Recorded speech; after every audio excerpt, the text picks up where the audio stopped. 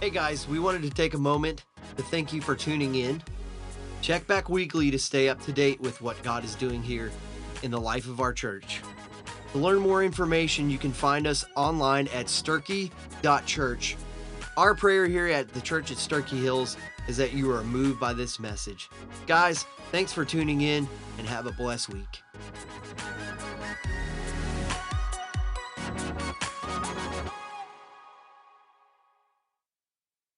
But God has worked graciously in my life. Growing up, I had grandparents that lived down on the very end of Rifle Range Road. And I remember that my uncle that I loved dearly, he just got out of the Air Force. And what made me and him click was he loved motorcycles. And I was probably about 6 years old, and he worked in a motorcycle shop. Well, he was staying with his mom, my grandmother, and he came home one day on a brand new Norton 750 Atlas. Now, you don't know what that is. That's about the fastest motorcycle in that day that there was. And I had pestered him about wanting to ride on it. And, you know, one late evening, he said, "Come on, we're going for a ride." So I was going to get up on the back of it. He said, "No, get up here in front of me." And I was just a typical kid those days. My whole summer attire was a pair of shorts and nothing else. No shoes, no socks, no shirt. And he said, "Get up here." And he put me up on right in front of him. I can still remember my legs scrubbing on that shiny red gas tank. And we pulled out, went up the hill, the driveway, long driveway. We were going down Rifle Range Road. He says, "Put your hands up here now." And here I was, and it might be 8 fingers. I was a kid, you know. He said, "Now, if you want to go fast, you do this." So what do you think I done? And we come right down Rifle Range Road. We came right around Dry Gap Pike. I was about 6 years old, and you know, to me it felt like it was about 150 miles an hour. But I came around this curve. I can remember it. Coming around this curve going on. I didn't know that 50 years later that I'd be standing in God's house preaching God's message to God's people. So you never know how you're going to turn out in life. You never know what avenue God's going to lead you. But rest assured, he started from before the foundations of time. He has a purpose for every one of us. But when I was growing up, things were so simple back then. We didn't have anything like cell phones and remote controls. My job as a young lad was go turn the TV over. Now, if somebody said go turn the TV over, you're thinking, get the TV and turn it over. No, that meant get up and go turn the channel because I'm tired of watching that. See, I was the remote control. Or turn the TV up. So I had to turned up. You didn't have remote control. But when the phone rang, guess what my job was? Go answer the phone. Now, when you're 5 or 6 years old and the phone rings, it's not like go pick up the handset and stick it to your ear or your cell phone. It's in your pocket. You had to go down the hallway, and there was this old hard plastic phone sitting there, and it didn't even have a curly-Q kind of cord on it. Just a straight cord is about that long, and the one from the base of it to the wall was about that long, so you couldn't pick it up and go nowhere. You had to sit down to talk on it. So the phone would ring, and I'd go answer the phone. So I'd run down the hall, pick up the phone. Now, back in those days, this is how things have been. Back then, when you was going to talk to somebody on the phone, the first thing you had to do is go see who's on the phone. Because you had a party line. Now, that sounds crazy. But you picked up the phone, see if anybody was talking. If somebody was talking, you had to wait till they get off because you were sharing the lines. And we had this one lady next door, and I don't know that she really needed the phone because you could hold out here and hear her. And I found out the way you got her off the phone. "She's still on the phone, Mom." And I'd hang up. And sometimes you'd hear her say, "Well, I better get off this phone, Martha. Somebody wanting to use it." But when I'd run and answer the phone, the one thing that was always asked, who called? See, things were, in those days, we didn't have the luxury of having everything convenient. You had to go do something. And so I'll go and I say, well, it's so-and-so. But it was always who called or who was it? Well, that's really the basis of what we're going to talk about today. Who called? Now, what I hope to accomplish here is understanding what the call of God is and what does it have to do with me. See, when we talk about the call of God, the first thing we think about is calling a pastor to a church, or Joe, man, he's answered the call to preach. We think it's to a vocational position, that somebody's being called to a church or a missionary, or to whatever function. But we think of it as a vocation. But see, the call of God has always been there. It's always been there from day one. In Genesis, after Adam and Eve had sinned, God comes walking through the garden, and you know what he says? He calls out to Adam, where are you? And from that point on, he's always asked, where are you? He's wanting an intimate relationship with every one of us. He wants to know who you are and what do you mean to do with him. It's always a relational thing. The call of God is multifaceted. Even in Genesis, even when you get into Moses' burning bush, he speaks to him in a burning bush that doesn't be consumed. He talks to Elijah. Elijah was being chased down by Jezebel. He was scared for his life. They were going to murder him. He goes and hides, and he has an encounter with God. God comes by him in a mighty wind, but the Bible says God wasn't in the mighty wind. He comes through an earthquake. He says God wasn't in the earthquake. The fire comes by. The fire, it says God wasn't in the fire. God was in the still, small voice that penetrated through everything of Elijah. And that's the way it is today. It might not be an audible thing. God's never spoke to me audibly. But let me tell you, he speaks a word that's far more powerful than if it rang in my ears, because it rings in my heart. He pierces my heart with the scriptures. And that's what he does today. So when he calls, he's primarily going to call through the scriptures. He says that he calls us even through salvation. 2 Thessalonians chapter 2, verse 14 says, to which he called you by our gospel for the obtaining of the glory of our Lord Jesus Christ. He's called us to salvation. But God also calls us to a particular place in life. So many times they're always looking at what somebody else has got or where they're at in life. But you got to understand, brothers and sisters, God has you, he has me exactly where he wants us. He says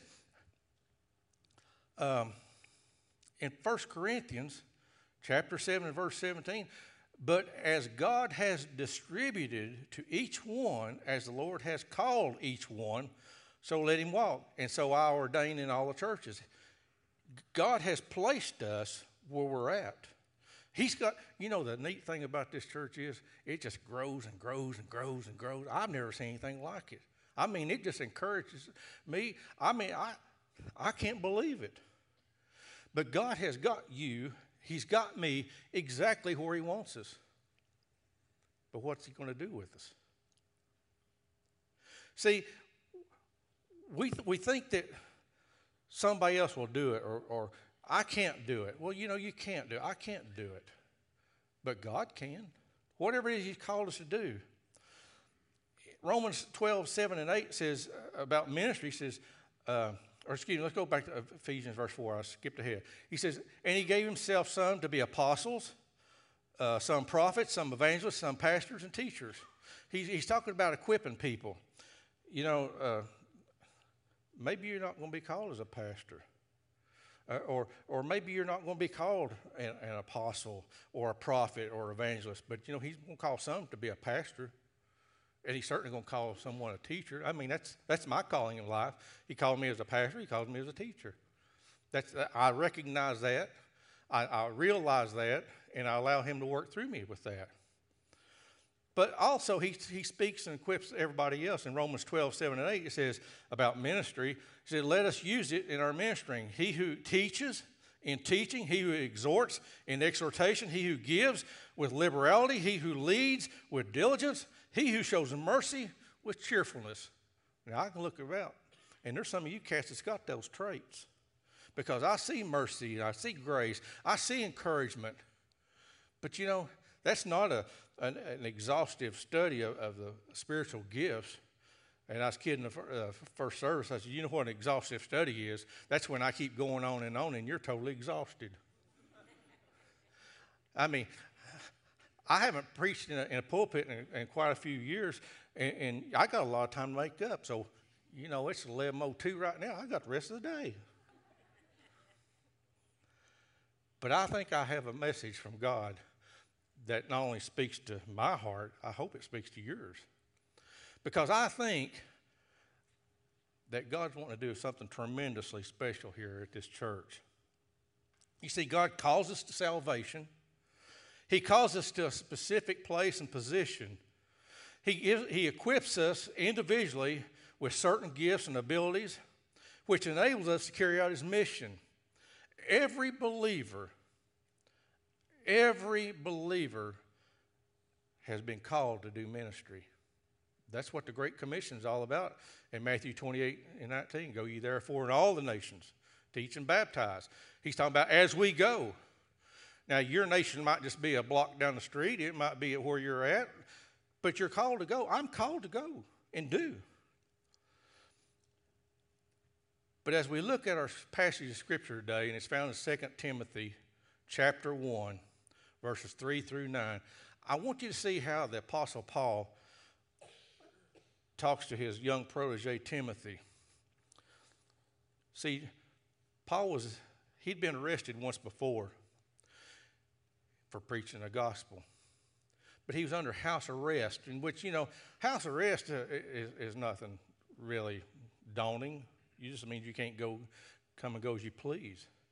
But when you see in the second letter to Timothy, Paul's in a far different place, and it's a heartbreaking letter. I mean, I can just see the pain and hurt in Paul's writings, and it moves me at times to tears, because Paul is in Nero's prison, not in house arrest, but he's in the darkest, lowest place in the prison, and he's facing a death sentence. So he writes to Timothy to encourage him, and I hope you see this today, that it's a message of encouragement to keep on doing what you're called to do. He says in chapter 2 of Timothy, or chapter 1 and 2 Timothy, verse 3, I thank God, who I'm served with a pure conscience as my forefathers did, as without ceasing I remember you in my prayers night and day, greatly desiring to see you, being mindful of your tears, that I may be filled with joy. When I call to remembrance the genuine faith that is in you, which dwelt first in your grandmother Lois and your mother Eunice, I am persuaded is in you also. Therefore, I remind you to stir up the gift of God, which is in you through the laying on of my hands. For God has not given us a spirit of fear, but of power, of love, and of a sound mind. Therefore, do not be ashamed of the testimony of our Lord, nor of me, his prisoner, but share with me in the sufferings for the gospel according to the power of God, who has saved us and called us with a holy calling, not according to our works, but according to his own purpose and grace, which was given to us in Christ Jesus before time began. Paul was broken. his entourage had deserted him. They didn't know where Paul was at. And Paul's writing this letter in a prison. And man, it's a tune-up. You know when somebody tunes you up, they want to get you going again. See, I think when Paul sends this letter out to Timothy, I think Timothy has wilted back some. I think he knows where Paul's going to wind up. The game's over. In just a few short days, Paul's going to lose his head. And I mean, you can't imagine how much he worried about that, how he ached over that. So when we see this writing, I want you to see there's 3 important traits that we need to look at very closely, because I'm telling you, it's meaningful to you. It's very meaningful to me. As we look at this passage of Scripture, the first thing I want you to see of these traits is, and I want you to ask yourself this: am I making myself available to God? Am I making myself available to God? See, God's not going to knock you in the head and say, you need to go do this. He doesn't work that way. God does not, he's not a guilt motivator. But he says in this passage of Scripture, the first thing he says to Timothy, stir up that gift is within you. I like that word. It says, stir it up. It has an idea of a fire that's maybe dwindled down to there's just barely a few glowing embers. You know, if you camped out or you've had a campfire and you're sleeping out, and the thing that you do when you get up next morning, what's the fire doing? Down to just very little embers. And the first thing you want to do is stir up the fire. You want to prod it along to get it up to where you get some warmth out of it, to get some benefit out of it, to get some use out of it. And that's what he's telling Timothy. Because I think Timothy has wilted back. I think he's just a shadow of who God has called him to do. And let me tell you, be honest with yourself. Every one of us has been in that position, whether it's you're in ministry or whether you're in life. He'll speak to your heart. And I hope he speaks to you today. He has mine. But he says, stir up, Timothy, that gift that was given to you by the laying on my hands. Paul ordained him into the ministry. He says, remember that, what God has done. Don't let it dwindle away where nobody has any benefit over it, because that's exactly what Satan wants to do. He wants to get us in a position where we're not effective anymore. He wants the fire in us to die down. He wants the fire to be squashed to where it doesn't burn. And that's where we're at. He says, stir it up. Understand in spiritual gifts that God, listen to me, God does not work his gifts through us as if we're robots. God does not use every one of us the same way. He equips us individually to do what he wants us to do. But when we're saved, he energizes who we are with a new heart, a new mindset, a new way to go. See, he doesn't change who we are. He just changes how we look at things. But see, God wants to use our will. He wants to use our desire. And he wants to use our drive. Now, you think about Paul. I love Paul. But you think about him when he was Saul. What was his reputation? Man, he would go into churches like this and, you know, he'd drag them out and they'd get stoned or put them in prison. That was his mode of operation. Can you imagine the Pharisees all together and they're hearing about this uprising? They thought they had Jesus hung on the cross and dead. They thought this is over with. But when the gospel was being preached and people were being saved, and Paul was right in the middle of it when his name was changed to Paul and got saved when his encounter on Damascus Road, God didn't change Paul. He saved Paul. He radically saved him. Because the same type of person that Paul was as Saul, he flipped it around and used it for his kingdom, for his glory. You think about it. Going into an area that you're not wanted. He's going to a place where nobody likes him. And most people we would quit at the first opposition. God saw Paul. He knew what he was getting. Paul, as Saul, was like a pit bulldog. I'm serious. He would go after churches like it wasn't nothing.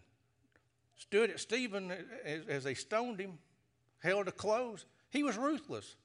But when God radically saved him, he took that same personality, that same drive, that same will, that same ambition, and he says, you've got a new heart. You've got a new vision. You've got a new desire. He took that same person to do a job that nobody else could probably do, because he brought the gospel to people like you and I. Can you imagine the Gentiles? I thought we had, or the Pharisees, I thought we had this done. Better call Saul. Saul will go get him. Better call him. Go get him. Kill him. That's who he was. But God had a different idea. Because when Paul had an encounter with God, it changed everything. God uses everybody differently. You look around, there's no two people alike. We might resemble each other, and twins might even look identical. But one thing that's totally different is fingerprints. Every person is different. Every person has a place in the kingdom of God. You might say, well, I can't do anything. Well, can't do anything, but can't change in the vision of God, can do everything. See, God called different people to do great things. He called people to work in different things. Have you ever stopped and thought about all the people that God called in the Bible? Man, he called farmers. He called musicians. He's called tax collectors. He's called every kind of person that there ever was. He even called a little boy with a little pail with 2 little fishes. Don't tell me you can't be used by God. Because today, well, it's mine. No, the little boy says, he gives. See, God will use you exactly where you're at. But you have to understand that God calls us to a specific place. Am I available? Am I making myself available? See, you can't do ministry. I can't do anything unless I make myself available.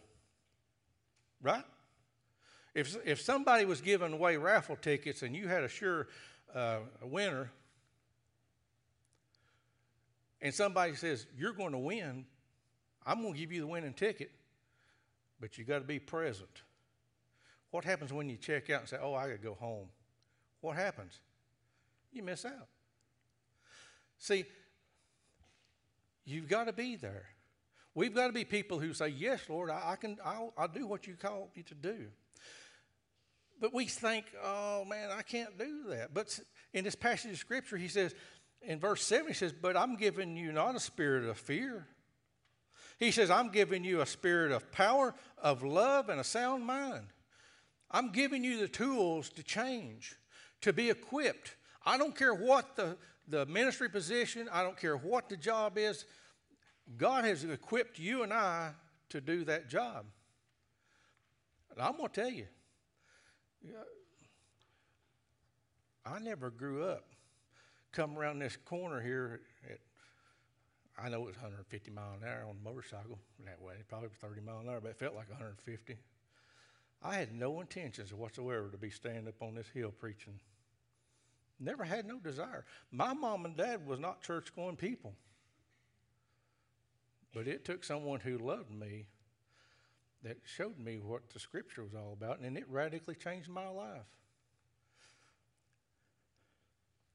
See, God puts us through certain things in our lives in order for us to walk in faith.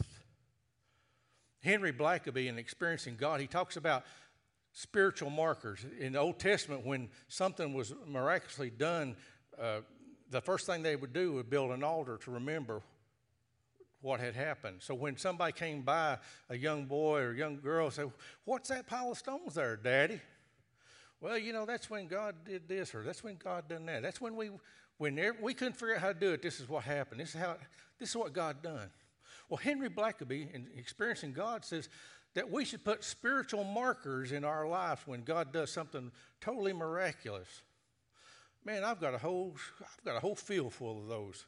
The way God has worked in my life in areas that I couldn't even fathom how He's going to work it out. But when God was dealing with me after I got saved, and Kay and I had gotten out of church for quite a few years, but when I got really serious, God got really serious with me. And God was preparing me all along, according to the Scripture, before time ever began. But I had to come to a place where, am I going to make myself available? Because He was calling me into the ministry. And let me tell you, I was 40 years old when God called me into the ministry. Now, that may sound old to you. It sounds horrible to me when I was 40 because I thought I had everything all done, what I wanted to do. But God called me, spoke to my heart. And, I don't know about you, but I think God's humorous. I really do. Because let me tell you, when God called me and Kay, because He called us both, and we just answered the call to gospel ministry. We thought we was going to be missionaries. We didn't have a clue what we were going to do, but we knew God was dealing with us. And our pastor at the church we was at, it was the week of Halloween. And he preached about demonic things and worshiping Satan and all this stuff. But we knew we had plans. We were going to go, when the altar call came, we were going to go before the church and say, we've been called to ministry. So when he preached this sermon about demonic things and the invitation comes and Kay looks at me and I look at her and I said, we're going to go. So we go up there and we're thinking, they've been worshiping Satan. But you know what? We come up and we told them what we was doing. And everybody came up and says, oh, we knew that was going to happen. I'm thinking, why didn't you tell me? But they could see that God was working in your life. And when I look around at people, I see where God's working in your life. And that's not to scare you because I don't think God's going to call everyone to preach, just every other one. Just kidding you. But God has something for you and for me. But I have to be in a position where I open my life up and say, whatever it is you want me to do, Lord, here I am. When God was dealing with me to answer the call, I had a lot of questions. We went on to a mission trip in Detroit, and we were right in the middle of the worst part of Detroit that you could imagine. We were at 8 Mile, and it was horrible. Well, we were staying in a church up on Gratiot Avenue. I remember it just like it was yesterday. But we knew we were supposed to go on this mission trip with the youth, and we went on it. And let me tell you, I'm going to scare you right now. Mission trips will change your life. Mission trips will change your way of thinking, your perspective of who God is, because God will do great things. And when we were on that trip, I didn't have any vacation time or anything. When I answered to go, we took 2 vehicles, went up there, the whole passel full of kids, and we were sleeping in upstairs in Sunday school room. And we were there for the whole week, and we made so many friends. And first night there, it was a huge storm, and this guy comes to the door downstairs. And in Detroit, you lock a door. You put the alarm on. You don't leave doors open. So somebody said, somebody's downstairs at the door. And our group was on one in this church.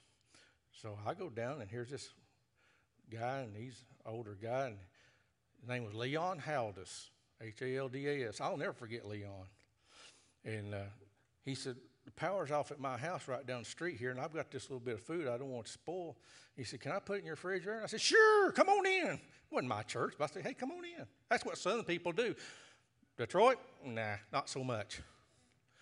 So I bring Leon in, and we got to be good friends and had commonality in Jesus Christ. And so every day we went out to do our backyard Bible clubs and things. Leon said, "Can I go?" I said, "Sure." Well, see, Leon, he was single. He'd been laid off from the big three automakers for almost 2 years. Lived in a little house right down the street. Didn't have a whole lot. So every day he'd pile in with us and go and have fun. We had a great time. We would play basketball all night long after had vacation Bible school and all this stuff. And I kept praying that God can do everything through me, you know. And he did. But see, when we were getting ready to leave, our pastor was with us. He said, "Go get all the kids in the bed." And said, "All the adults come up here. We're going to get our strategy about leaving the next day." So we done that, and we go up, and I'm sitting on the pastor's desk, just like the rebel that I am, sitting there and moved the stuff out of the way, and I was sitting there, and the pastor says, "I've got," we told what we're going to do, and he says, "And I've got some business here we need to do." He said, "I've got 2 envelopes." And he said, "One of them's for you, Kay, and one of them's for you, Terry." Well, immediately I'm thinking, well, you know, he knows that I went to church with, or went on this trip with no income for the week. And I'm thinking, you know, they've got money left over from the trip, and they're going to kind of help me. So, being prideful as I am, that's okay, I don't need it, you know. So he gives one to Kay, and it's an envelope, $50 in it. It was her birthday that week. It was sealed up, white business envelope. He said, "And this one, brother, is for you." I said, I'm okay. He said, "No, you need to open this. This is given especially for you." So, and I can remember it as if it was happening right now. I was sitting there, and I wouldn't pick up the envelope. He laid it right beside me. He said, "You need to open that." So I thought, well, you know, it's not going to go away if I don't open it. You know, I was wanting to move on because I'm kind of a private person. But, you know, let me tell you something. When I opened that, I'm going to tell you, God had gave me exactly to the penny of what my income was for a week. Now, I'm telling you, there's nobody that knew how much I make except my wife and me. But when I opened that envelope, it was to the exact amount of what my check would have been had I worked all week.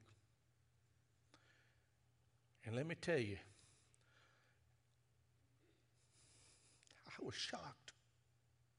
Because at that moment, I knew that God knew who I was. I knew that He loved me and that He was going to take care of me, whatever He called me to do. I knew that. I realized that. And I put a spiritual marker at that point because I knew whatever happens in my future, God was going to take care of it. But the miraculous thing of it was, Leon Haldus gave the money, hadn't worked in 2 years, but he knew he was supposed to do what he was supposed to do.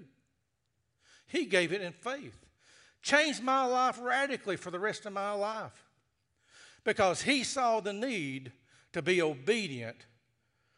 He made himself available, and it impacted my life like nothing else has ever impacted outside of salvation.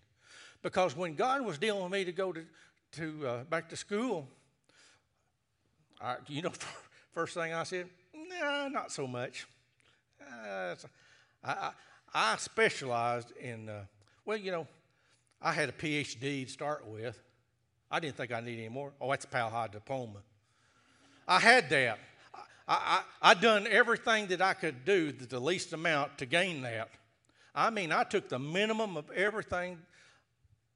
Calculus, I couldn't even spell calculus. But God had a different plan.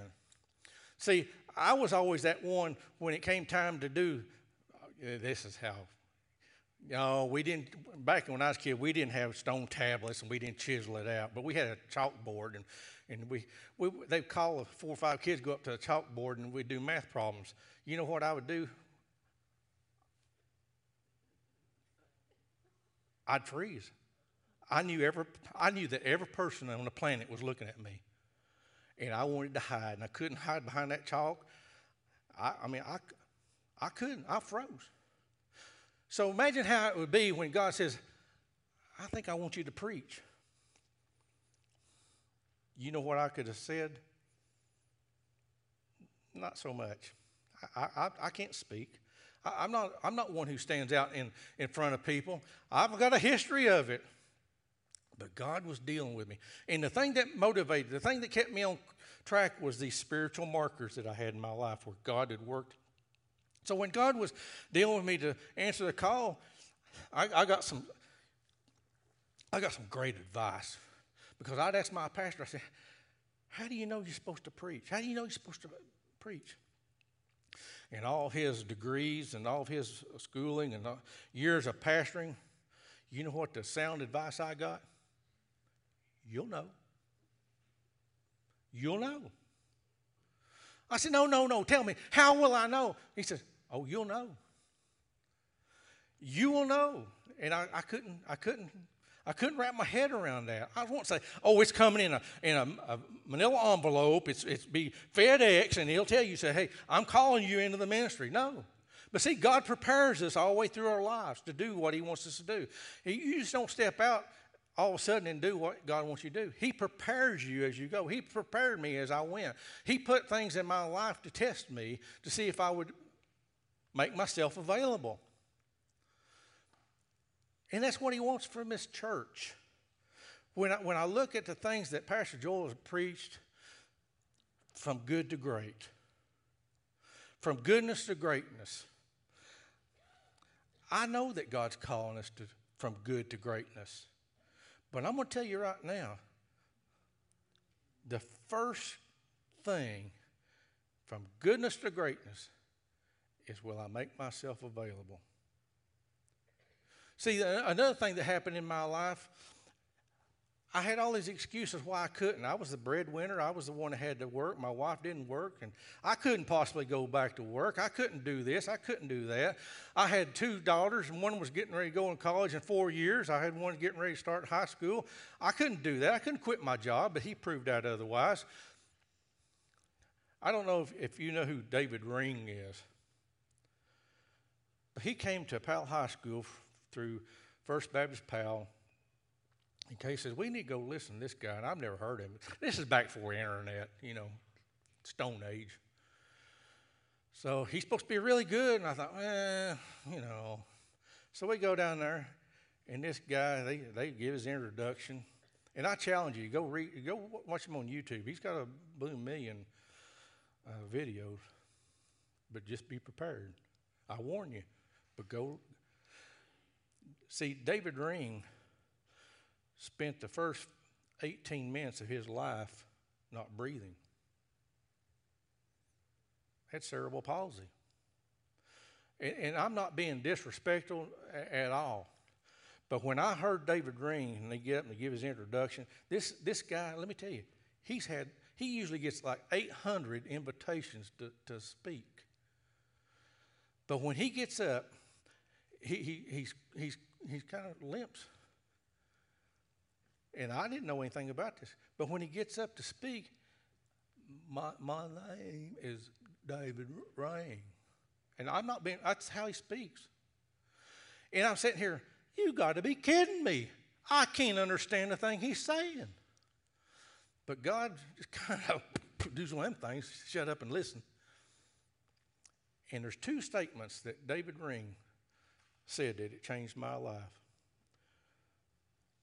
He tells his whole life story, and he says, I've got cerebral palsy. What's your excuse?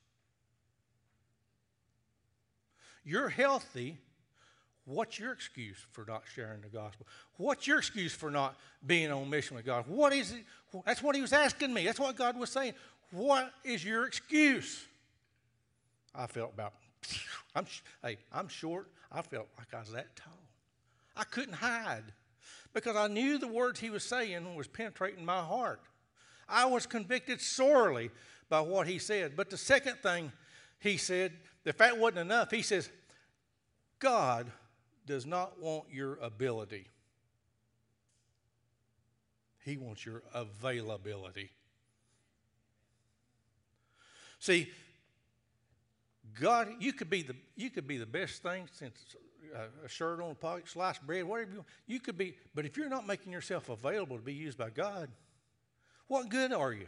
What good am I?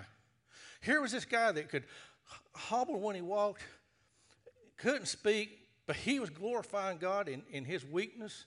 He said, I would rather be who I am, knowing the power of God, than to have every limb and everything be normal. I'm thinking, oh, I couldn't offer up an excuse. But that really radically changed my life. Then if that wasn't worse, we had a mission conference at our church. We had different missionaries come in off furlough. And I remember one guy, he was a Baptist Student Union ministry leader at down in Jackson, Tennessee. He was about my age. Let me tell you, I had every excuse that there was why I couldn't answer the call of ministry. Man, I had some good ones. But when this guy got to speak, he was a plumber. But yet God called him into the ministry. And I'm not knocking plumbers. I'm just telling you, he's just an average guy like me. He had 2 daughters that was almost our age, our kids' age. God called him to go back to school. And I knew God was dealing with me. And he answered the call. He had raising kids, had 2 jobs, going to college. I'm thinking, man, there goes that excuse. But the one that really got me was, there was a gentleman that came one night that week. His name was Herman Calais. And he was a silver-haired guy, combed that hair way back. And he looked so out of place out in a suit. I mean, he did. But he was Cajun through and through. Preached from a French-Canadian Bible. I mean, he spoke in French or English. He was so out of character in that suit. And you looked at his hands, and it looked like 10 pounds of raw hamburger. Because you see, Herman was a commercial fisherman. And for like the first 15, 16 years of his marriage, the whole family lived on a shrimp boat. That's where they didn't have a house. But God radically saved him. And not only did he save him, he called him to be a church planter in the bayou. And I forgot how many churches that Herman Calais had started. I mean, best I remember, it's more than digits on my fingers. And I'm thinking, oh, there's another excuse. I figured I was too old. And here's this dude way older than me preaching.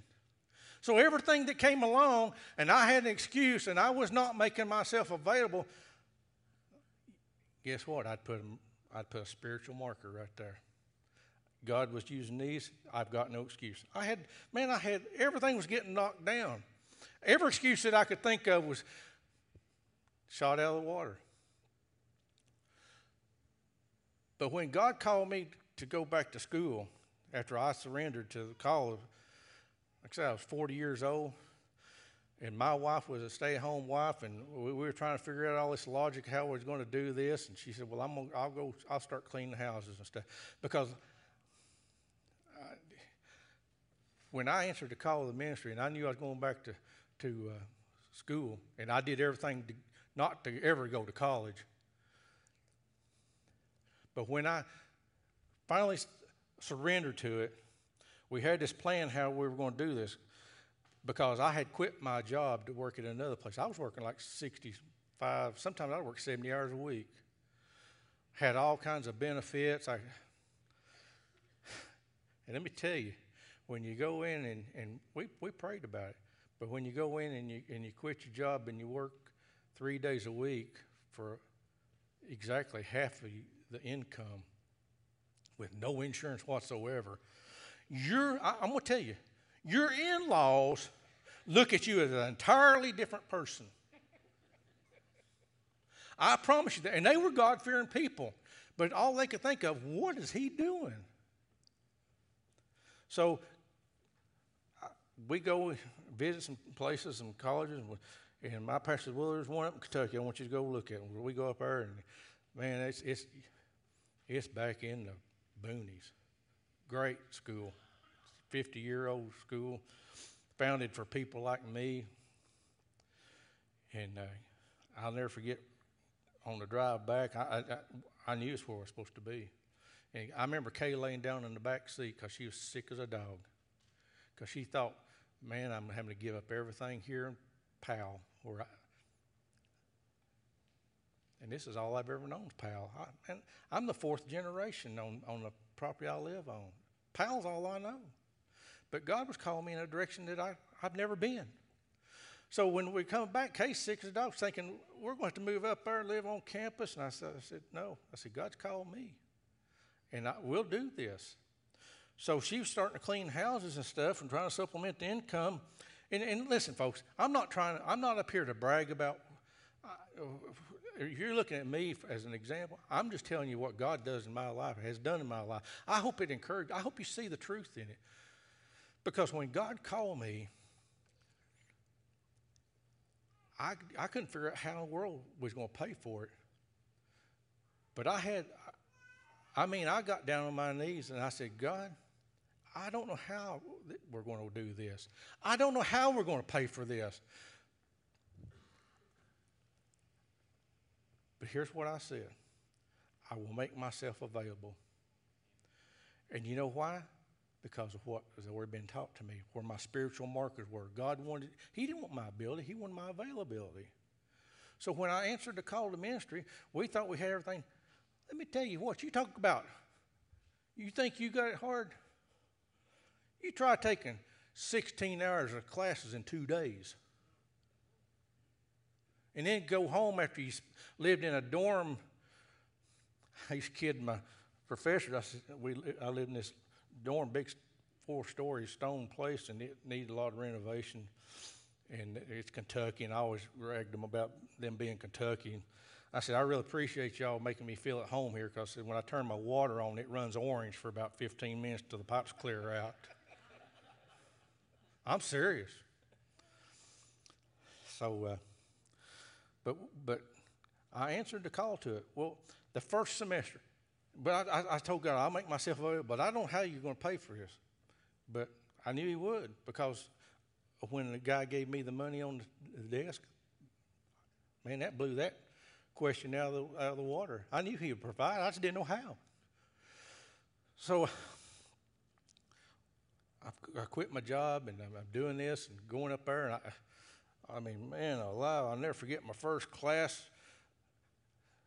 I'm sitting here. I had to take classes as I could get them because I was a commuter. I didn't live on campus like everybody else. I would drive up, live in the dorm for 2 days. The first I'd spend one night and then come back Friday evening, 16 hours in 2 days. And my first class was a class on eschatology. Now, doesn't that sound appealing?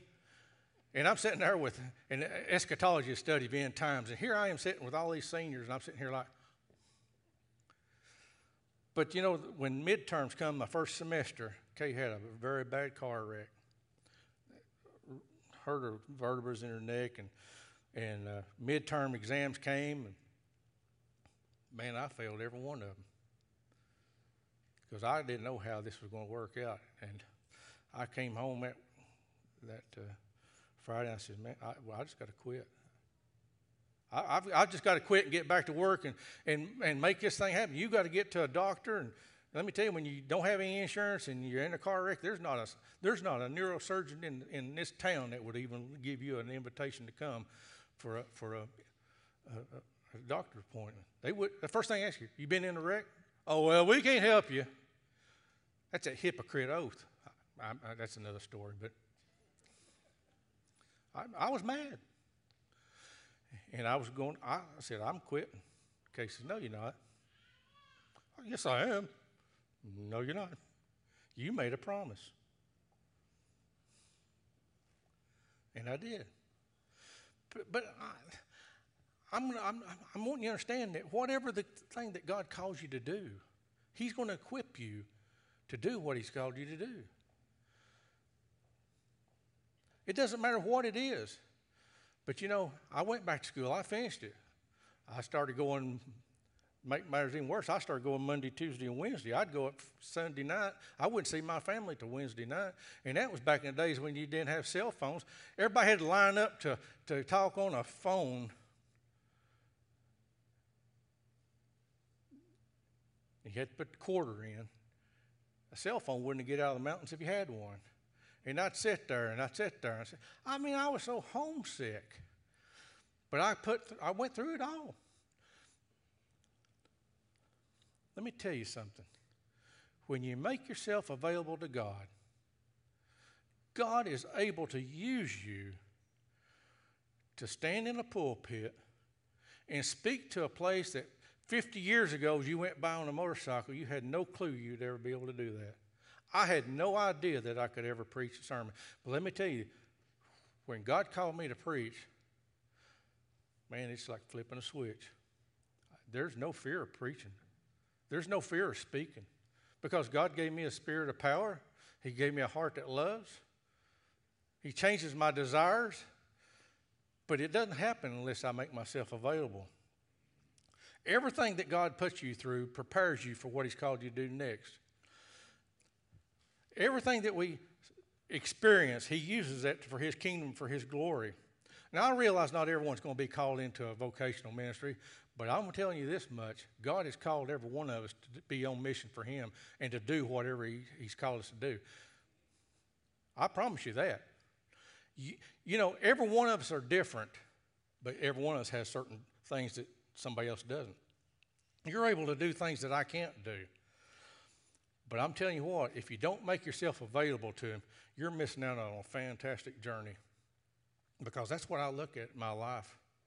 If God calls me home in 10 minutes or 10 years, I can honestly say that God's put me through an amazing journey that I would never experience had I not say, yes, Lord, I'll go. But not only do we have to make ourselves available, I have to ask myself, am I being acceptable to His plans? See, in verse 9, he tells Timothy, he reminds us that God has saved us and called us with a holy calling, not according to our works, not according to anything we've done, but according to His own purposes and grace. See, you and I have to come to a conclusion that God has a plan. We have to accept that. We have to accept the fact that as He looks across the expanse of the universe, even, you know, I'm just so shocked. When Tim preached last week and he's talking about the babies in the mother's womb, and and the slides showed how they changed, and all I could think of is I've been writing on this sermon for about 4 weeks, how God's got this perfectly timed. He knew that what I was going to preach. God did. Because when that little baby's in that womb, when He's wonderfully made me and you, He says, I've got a plan for you.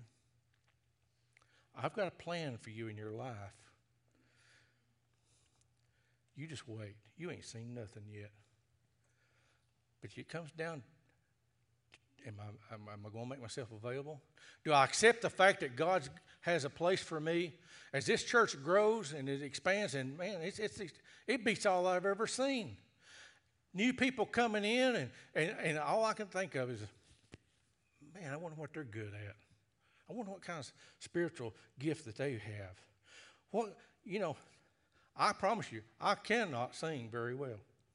I make the joyful noise. So I know that's not my calling. But I wonder what someone's calling is. Do I accept who He is and what He's going to do in my life? Paul reminds Timothy that he has a divine purpose, because he's spurring him on to stir up this gift that's in you. And like I say, I think it's dwindled away to nothing. But he reminds him in chapter 2, he says, you therefore, my son, talking about Timothy, be strong in the grace that is in Christ Jesus, and the things that you have heard from me, in other words, the gospel that I've been preaching, you've heard me among many witnesses, commit these to faithful men who will be able to teach others also. Timothy's spiritual gift was, his calling in life was to be a teacher. He was the one who's heard the things that Paul taught, and it was his responsibility to teach men.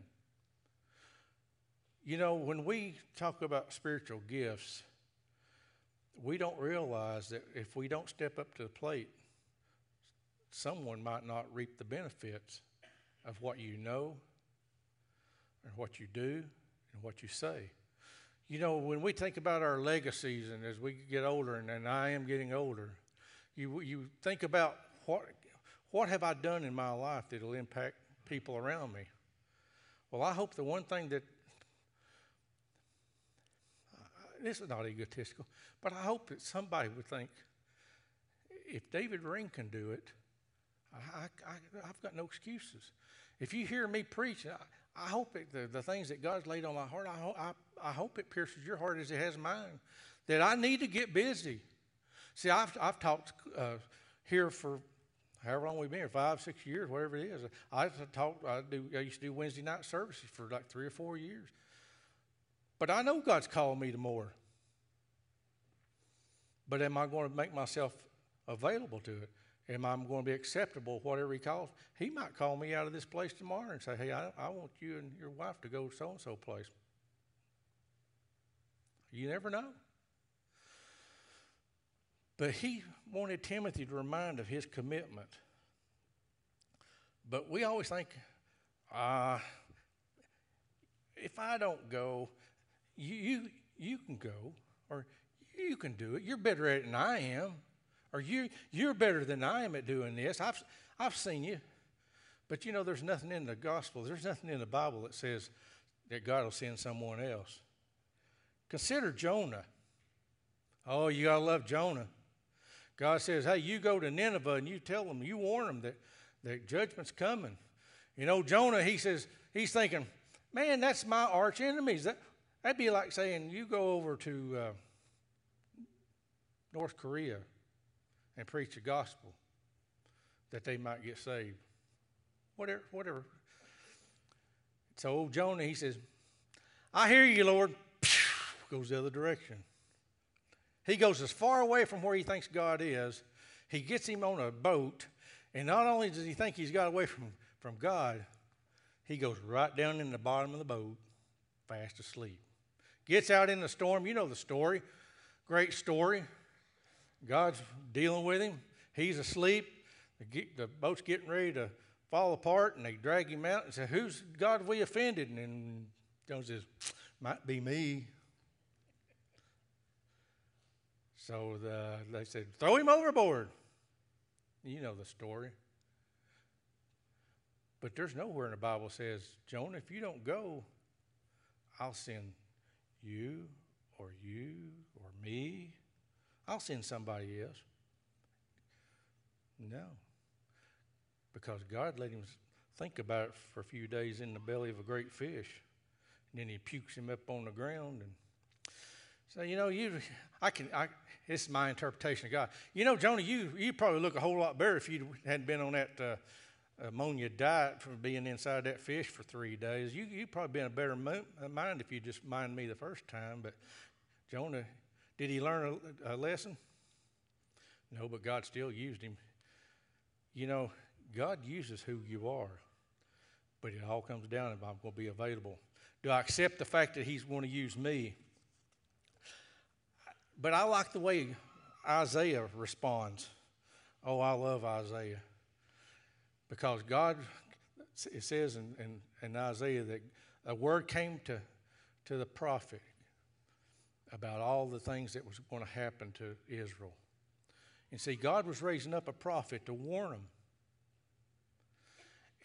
In the vision that it says in chapter 6 that Jonah sees God in the temple and his robe filled the room. And he saw the seraphim and they were saying, holy, holy, holy. And when their voices cried out, it shook the doorpost.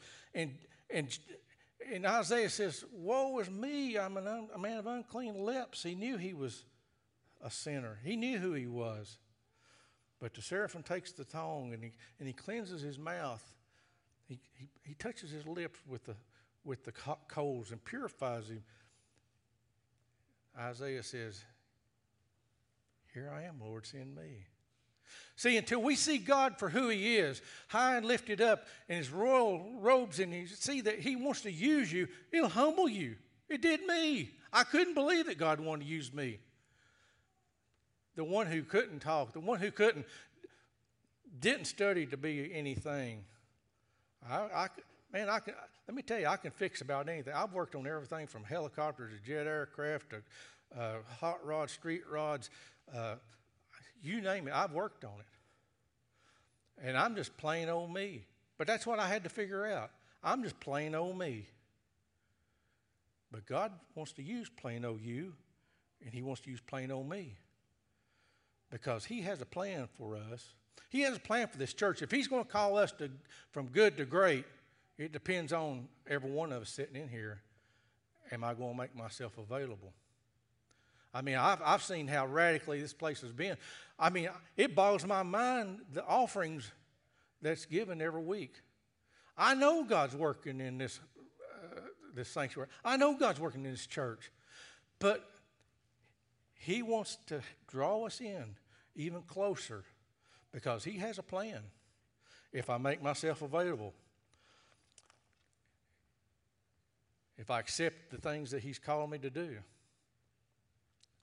But here's the last thing, and we'll close. I'm accountable for what I know. You know, knowledge is a great thing.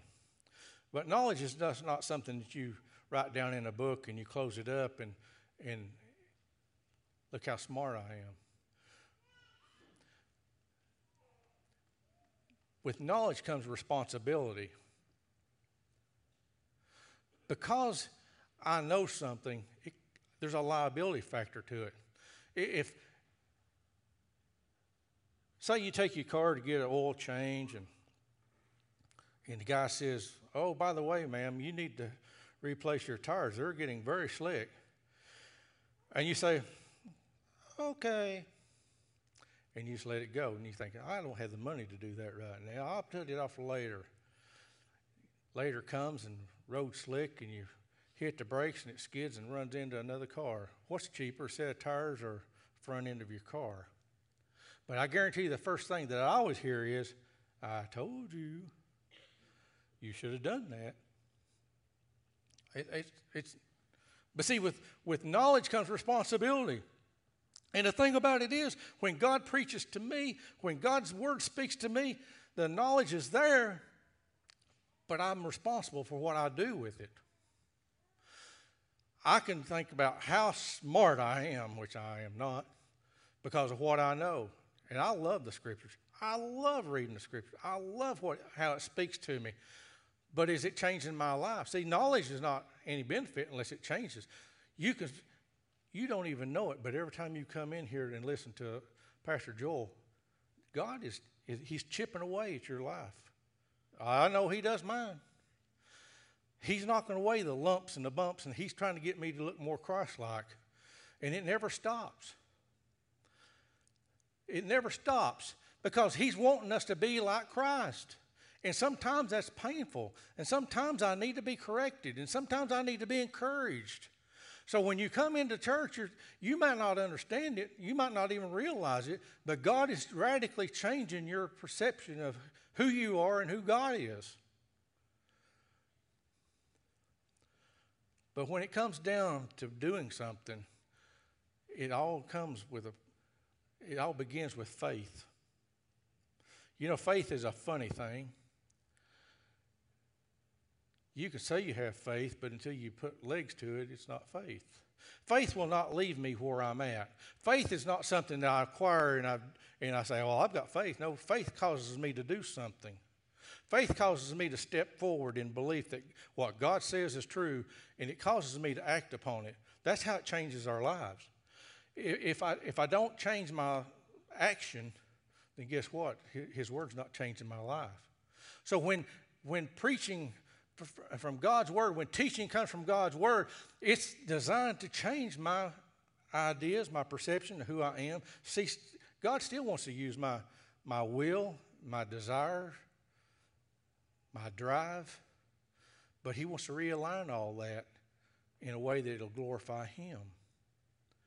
So when knowledge comes, there's a requirement. What am I going to do with what God called me to do? Will I trust him for what I know? Will I believe what he says?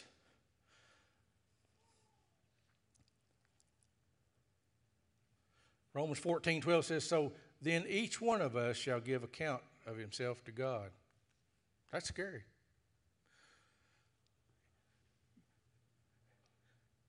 I have to give an account for my teaching, every word of it, to a higher degree than the rest of you guys.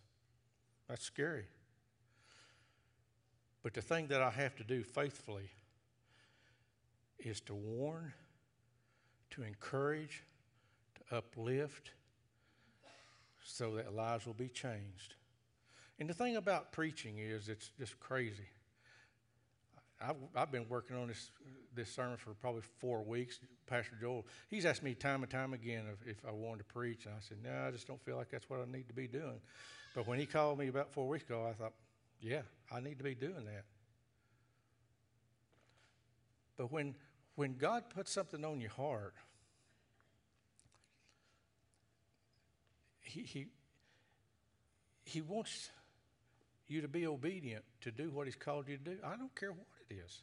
You might think, well, that doesn't mean a whole lot.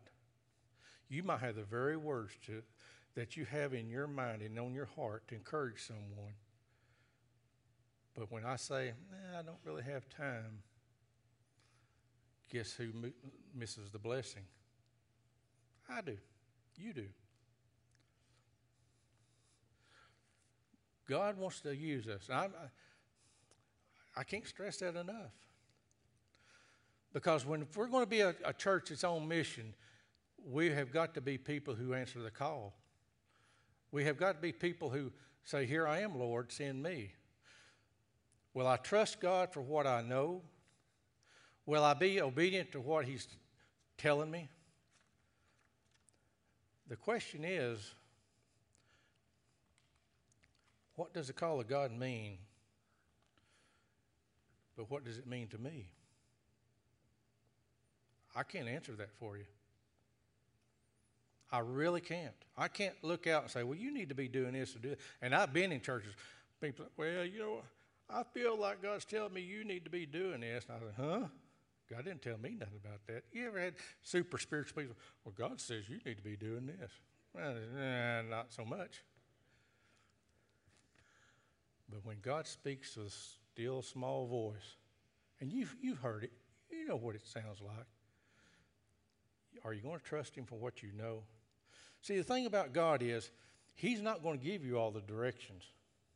He didn't tell me how he was going to work everything out for me when I was called to go to school. He didn't say, I'm going to send you a FedEx letter here, and I'm going to tell you what you're going to do. Now, sometimes he'll do that, but he didn't tell me that. But I had to step out in faith, believing what God says is true and acting upon it. That's it. But I'm telling you right now, God is wanting to use this church for his glory, for his kingdom. And it starts in these chairs. It starts with me, and it starts with you. Now, in this time of invitation, I want to ask you something. If you don't get anything else out of this sermon, am I making myself available to him for his kingdom and for his glory? Bow with me in prayer. You might not understand what God's leading you to do, and that's okay. But it comes down to this. Do I honestly believe what God says is true? Then I need to be acting upon it. I need to be doing something with the gifts that he's given me. I need to use my character, my will, and my desires to glorify you. Then today you need to confess that. You might want to come to the altar and pray about it. You need somebody to help you pray over it. We got people that'll do that. But yet there's some who's heard the preaching of God's word week after week, year after year, but never has made Jesus Lord and Savior. I want to implore you. I want to beg you to accept Jesus as your Lord and Savior today. Come to the altar in this time of invitation and pour your heart out to him.